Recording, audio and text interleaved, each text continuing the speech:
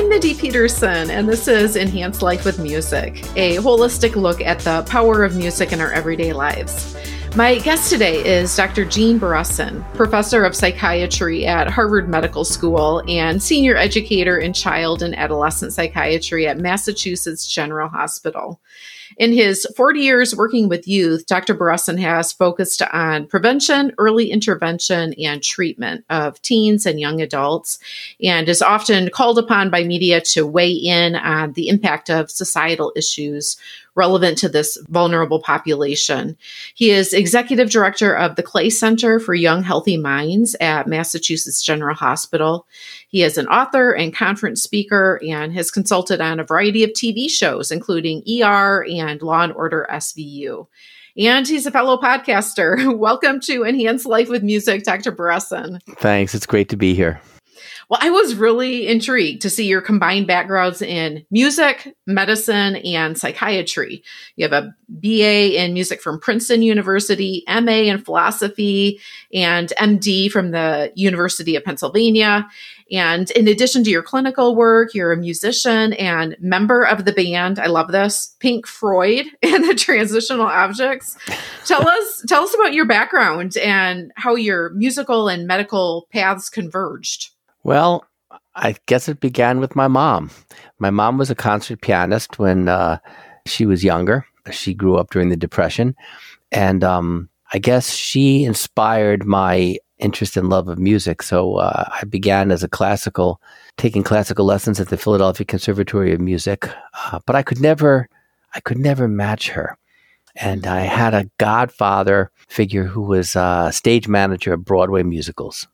And Davey used to take me backstage, and I would see these great shows, Oklahoma, and because in Philadelphia back in those days they would take the shows to Philly first, and then they would, if they passed muster, they'd go to New York. And I learned to play standards by ear. And my mom always would say, "Oh man, how do you do that?" Okay, so it was great. So it began with that, and then I picked up guitar at age 13 and studied with John Pilla, who was just a wonderful guitarist and played backup with Doc Watson, Eric Anderson, Arlo Guthrie. I mean, he was just phenomenal. And worked at the Philadelphia Folk Festival, where I got to meet all kinds of cool people, Reverend Gary Davis, Mississippi John Hurt, and icons of Piedmont and Delta blues, and continued playing the guitar. And then when I went to medical school and graduate school, I went back to the piano and learned a little bit of ragtime, country, pop music, and continued. And even now, I always study, but I'm studying with Ben Cook, who plays with the Boston Pops, and with a Berklee guitar graduate, Earl Pugh, who teaches me guitar each week. So I keep up the practicing. It keeps my chops up, and I've learned that the coolest thing is with the Clay Center, we make videos, and I've written and performed the soundtracks to the videos and to the podcast music. So I've been able to kind of like be a doctor, and also now learn, to integrate music with my medical career. Yeah, you still get that music fix in there. Now, you tell a little bit of your story in your book, your new book, which hopefully we'll have time to talk about that. But you tell a little bit about how you dropped out of medical school to be a musician, but someone at the school kind of intervened. Tell us just real quick what synopsis of what happened there. Yeah, I mean, I went to college 67 to 71, and I was very active politically, and because it was the war in Vietnam and civil rights movement and women's liberation movement. And when I got to medical school, it wasn't a good fit at that point in time. And I was playing with this guitarist in this coffee house, and he said, "Hey, how'd you like to come in the philosophy department?" And I said, "Geez, I've only taken 2 philosophy courses in college." He said, "Don't worry about it. You can get in. We have a teaching assistantship open." And I went in and I called the dean up and I said, I'm going to just do philosophy and music. And he said, "Wait, we'll put you in an MD PhD program and give you 6 years of free tuition. Just do anything relevant to medicine.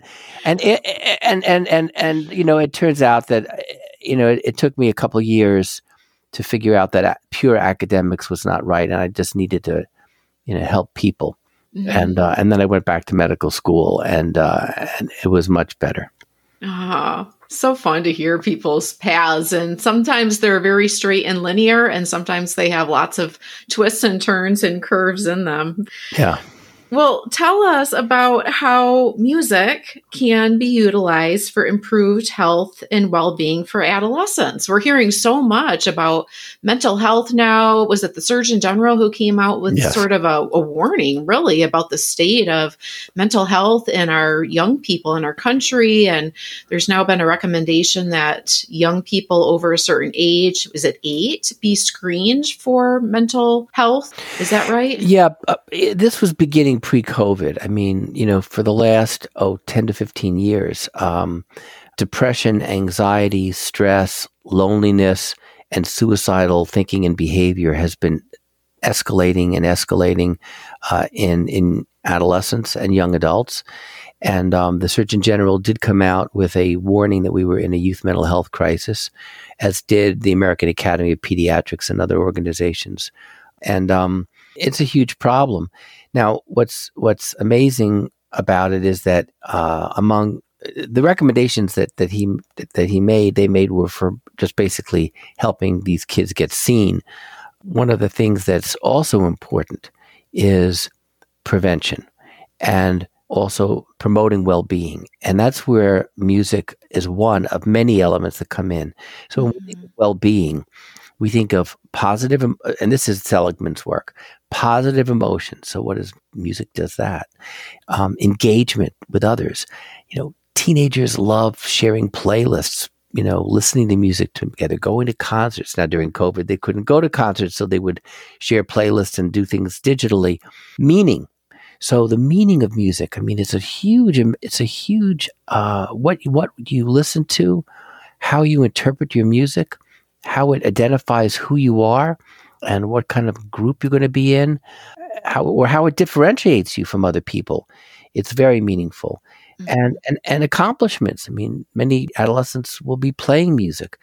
So it decreases stress, it decreases loneliness, it increases one's sense of identity, even negative identity.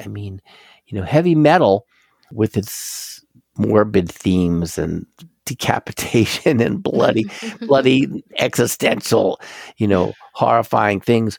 For certain kids, that was very important. And the same thing is true for rap, which wasn't so much focused on the morbid themes. It was focused on oppression. Well, it is morbid, but oppression, racism, and kind of more social bonding than other stuff. But music is very important in social bonding and in teens finding out who they are and what they're all about. And of course, we all remember our first romantic relationship, our song.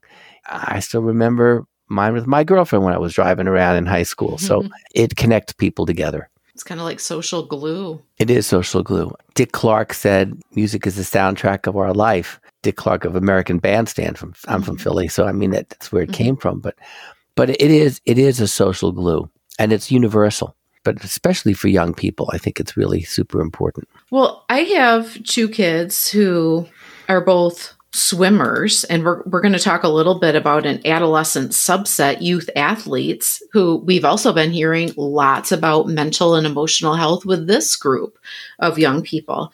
One of my kids swam Division I on an athletic scholarship, and the other is in high school. So I have a special place in my heart for youth athletes. Mm-hmm. And when we had the most recent Olympics and Simone Biles withdrew for mental and emotional health reasons, as a parent, when you see more and more of those situations happening, it really gets your attention.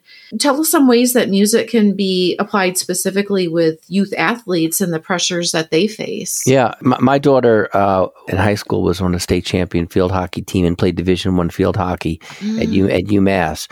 And I know what those pressures are. They're huge. particularly when you're dealing at a high level, but even at lower levels. I mean, tryouts are very stressful, making or not making the team, injuries. So where does music come in? Well, first of all, a lot of young people and professional athletes will listen to music as a way of diminishing stress, of preparing themselves mentally. And they'll use it often in combination with meditation, which is extraordinarily helpful for keeping you kind of focused and relaxed, but at the same time geared up. And, another aspect of music is most schools have bands, and the bands have their fight songs, and they pump the kids up. But also music is very helpful in decreasing anxiety and in decreasing pain. So, there's been a lot of research on the use of music for various medical conditions, and two conditions that have been really shown in numerous studies are its use in decreasing anxiety, increasing focus, and in decreasing pain. So it's very helpful for young people, if they're injured, to use music to help diminish the pain. One thing I was just thinking about as you were talking is, depending on the child or the young person, some young people seem to have a real intuitive ability to identify what they're feeling and an ability to express it and articulate it, and then some don't, which is probably more normal at that age, to not be able to identify and articulate what you're feeling and experiencing. But I'm thinking that some of these young people, these young athletes who are experiencing the pressure that goes along with their sport, they may have feelings that they're not able to really identify and express. And I can imagine music being hugely helpful for them in particular when they find a song that either has a melody, that has lyrics that they can really identify with and resonate with them. And that can be their way of expressing how they're feeling at that moment without really needing the skills to verbalize it and articulate it themselves. Any thoughts on that? Yeah, I think you're absolutely right. Music is a wonderful way of expressing what you're feeling, how you're feeling, and when it's shared among teammates.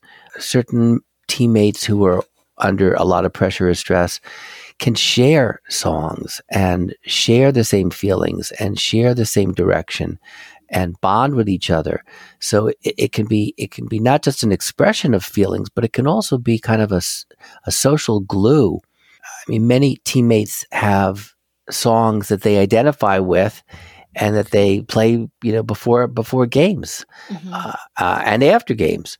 So it's extremely helpful for the group process, and it's extremely helpful for identifying the feelings. And I think you're absolutely right, too, about the lyrics. I mean, lyrics are extremely important. I had a hard time myself remembering lyrics.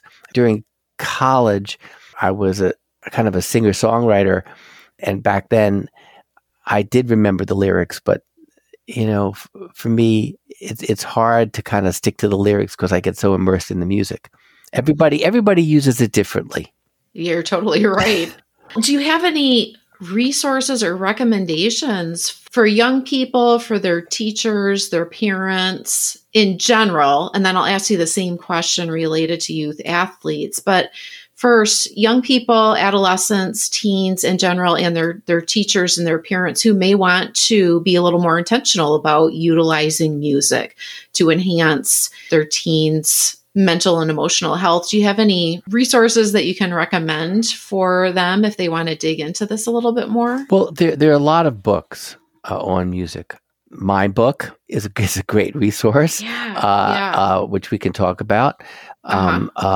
Music, Mental Health, and Well-Being, that's edited by McDonald, is a wonderful resource. Dan Levitin wrote a couple books.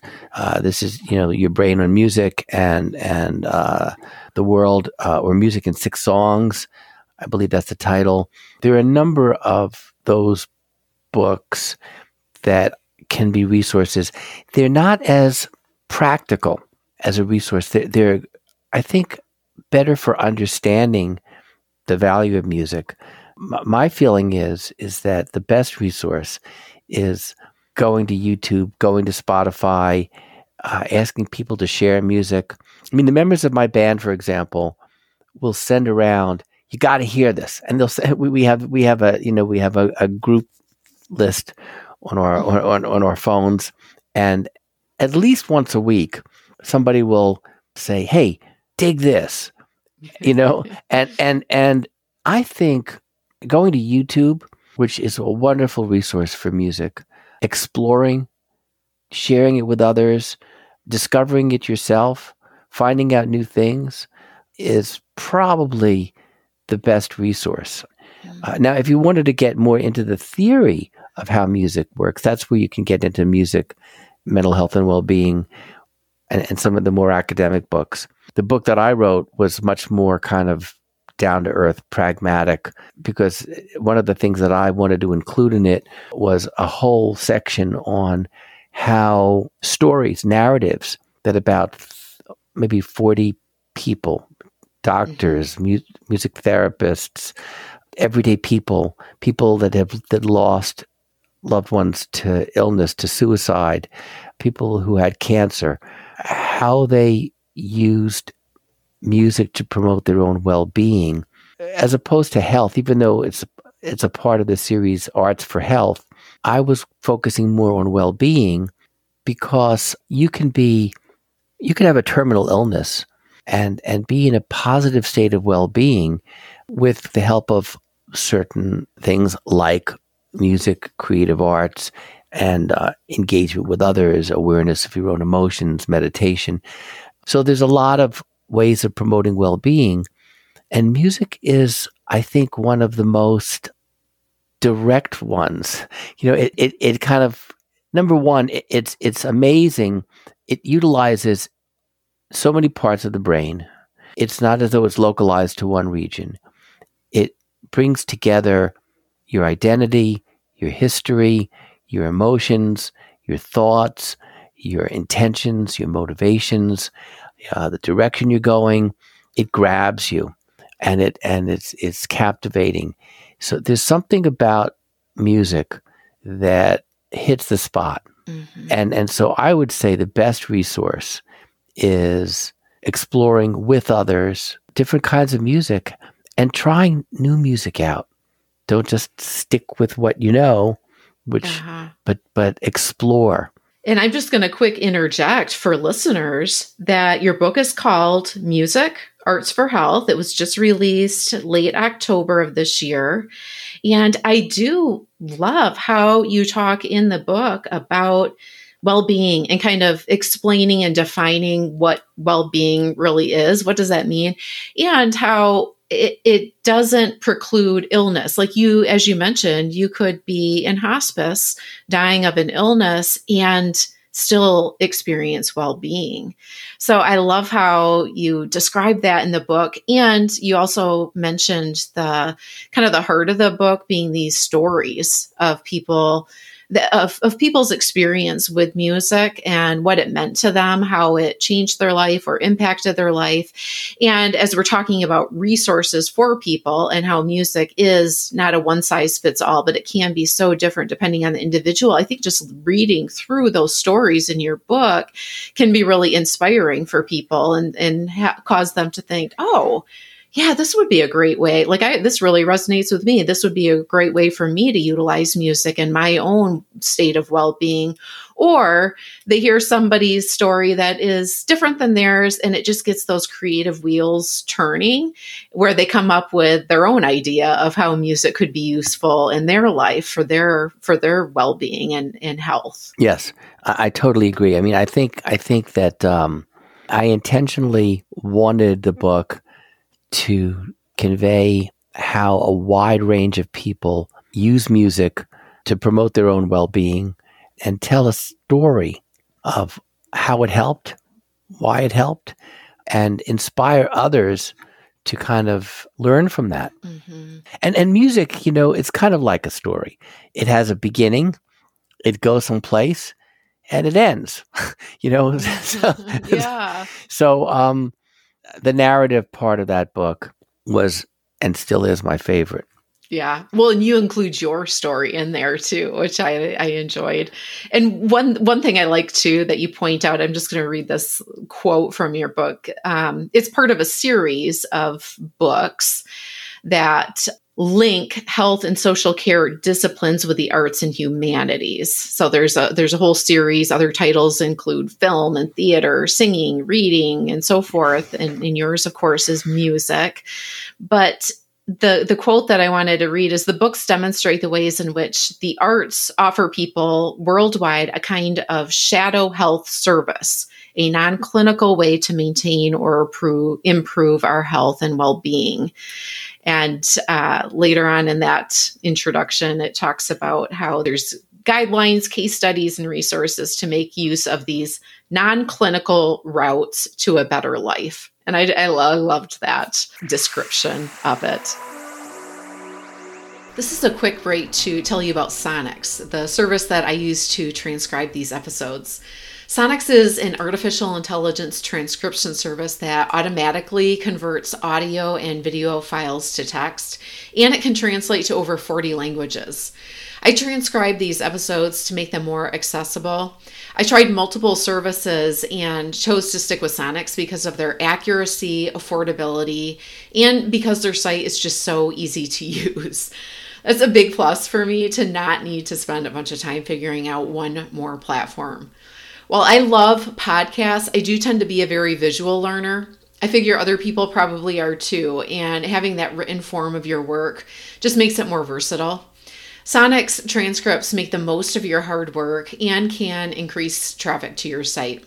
Sonix is spelled Sonix. You can check them out with a free trial plus an extra 100 minutes of free transcription by using the link sonix.ai/invite/enhancelife100. There's a link in the show notes.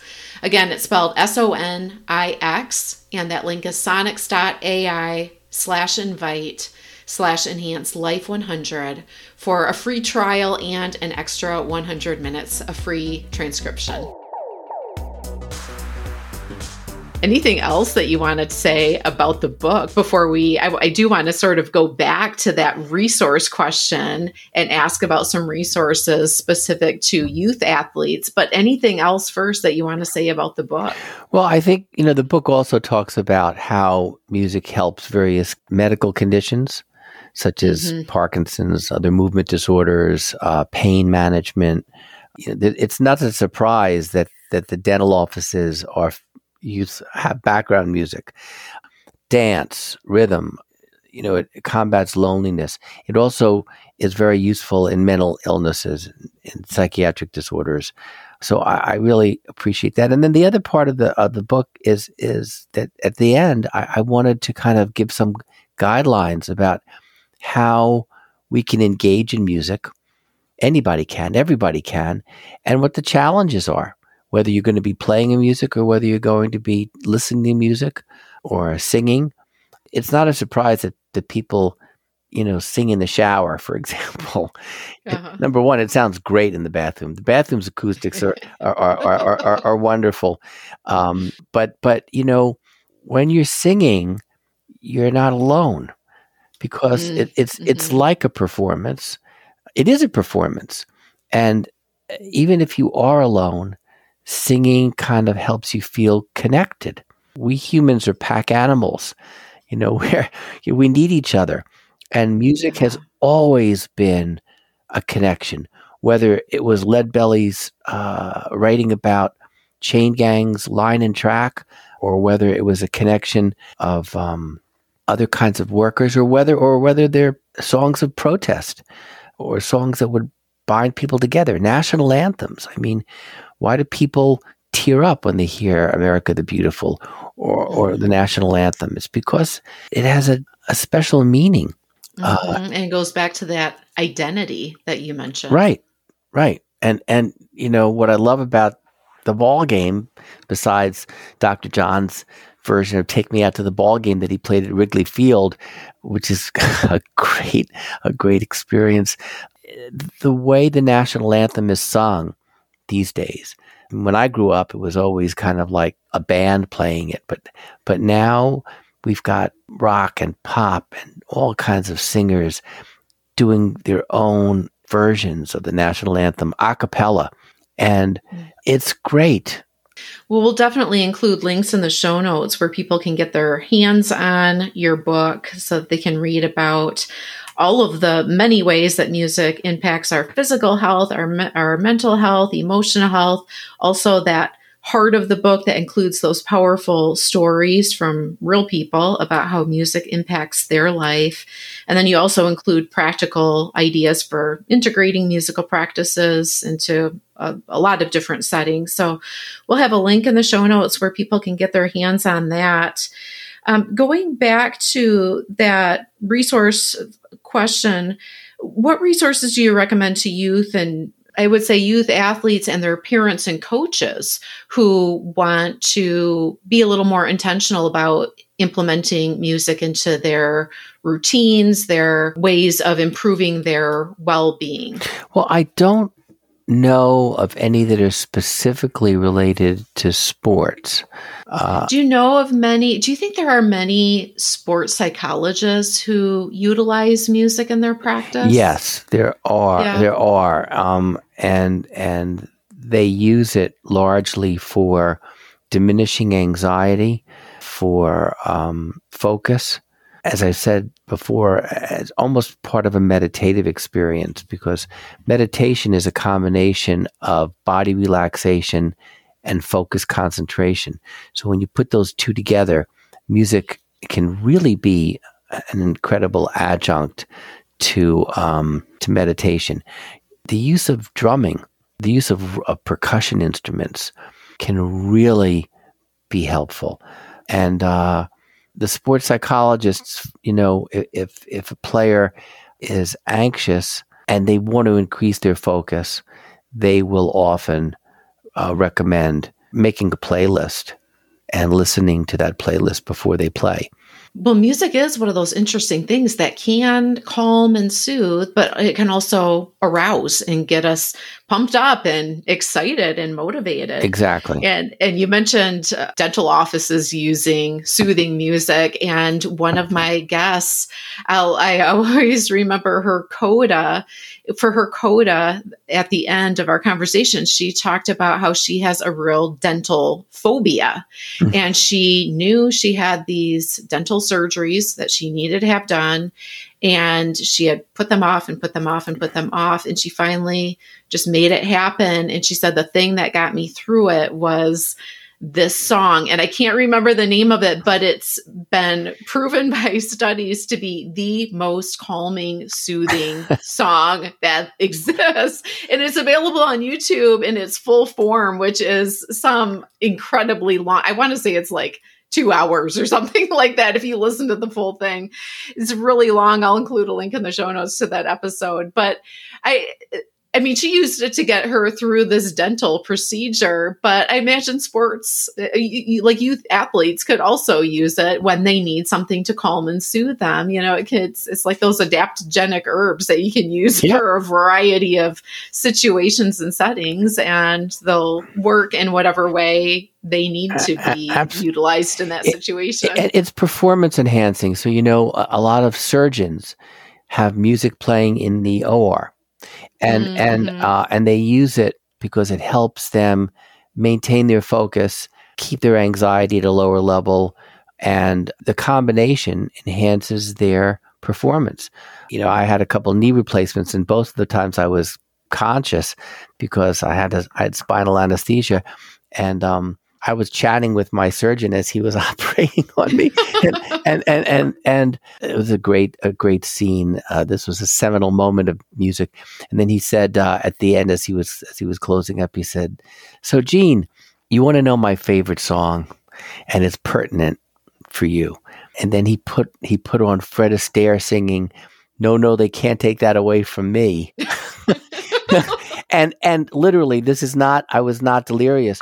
And the OR nurses and residents started literally dancing around the operating table.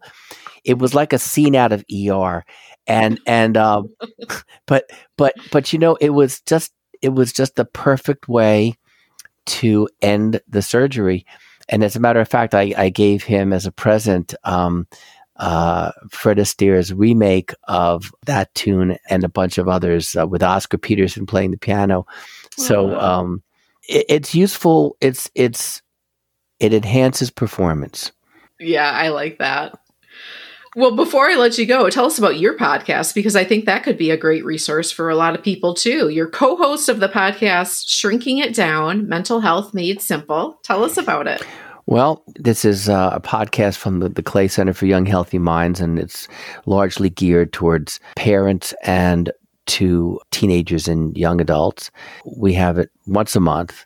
We usually bring in a guest expert, and on topics that are of interest. That it's all related to mental health. We begin and end the podcast with a tune that I wrote. And in fact, the coda is the outro. I wanted the podcast to be kind of like, when you watch Stephen Colbert or you watch the Saturday Night Live, or way back in the old days with Johnny Carson, you would always know that it was coming on because there's the intro and then the outro and like bookends. So I wrote this tune and got my son-in-law's band, Cold Chocolate, and some friends, and I played the piano, and we recorded the intro and the outro. I think my code is going to be the let's outro. Just go right into that. We'll include a link in the show notes to your podcast.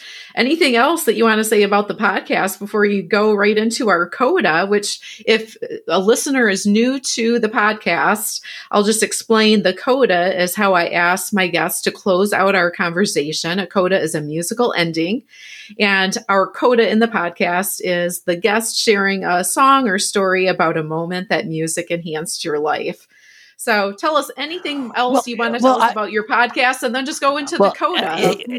But let me tell you about how music, the seminal moment that music enhanced my life. It wasn't the podcast, but I was thinking about that question. And the one moment that music really was special for me, I was a junior in college, and in April 30th, 1970, we invaded Cambodia. And at Princeton, there was a midnight vigil where we turned in our draft cards to the dean of the chapel. That was the beginning of the student strike that began May 1st. And I sang The Lonesome Death of Hattie Carroll. That was a song written by our former poet laureate, Bob Dylan. It really was a protest song written in 1963 about an African-American barmaid who was killed by the cane of this guy in Baltimore.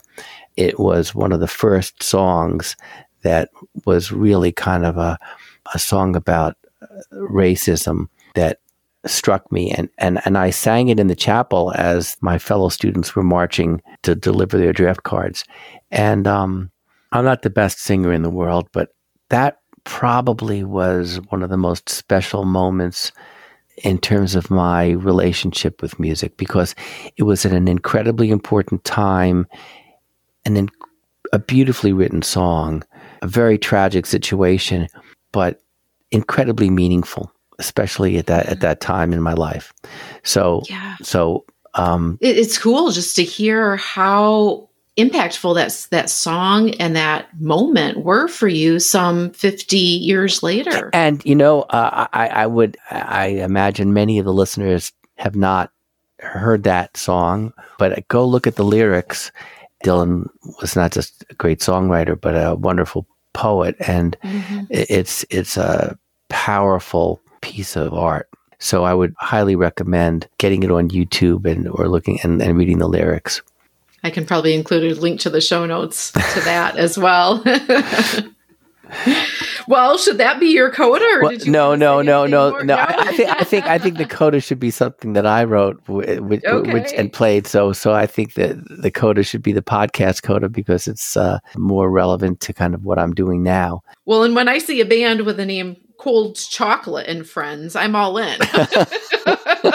So tell us some more about this song and Cold Chocolate. Well, the song is called Shrinking It Down, and it's kind of a swing tune that I thought would be kind of upbeat and would be really great for the beginning and the end of the podcast.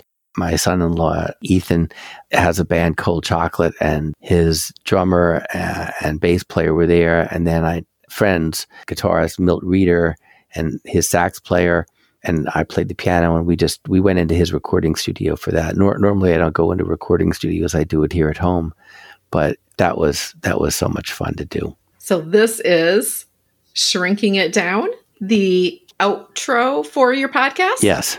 All right, here it is.